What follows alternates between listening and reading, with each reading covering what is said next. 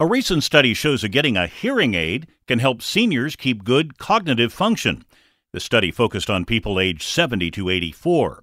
Janice Trent is Vice President for Audiology Practice at the American Speech-Language Hearing Association. She says losing your hearing can contribute to a much bigger problem. Hearing loss tends to cause general isolation. When people can't communicate, they typically tend to withdraw from individuals.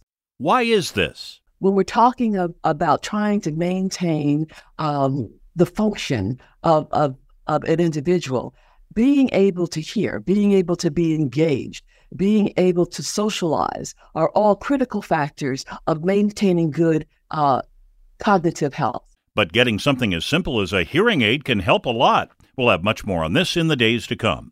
For this and more health news, go to WCBS880.com/health. I'm Steve Scott, WCBS 880 News.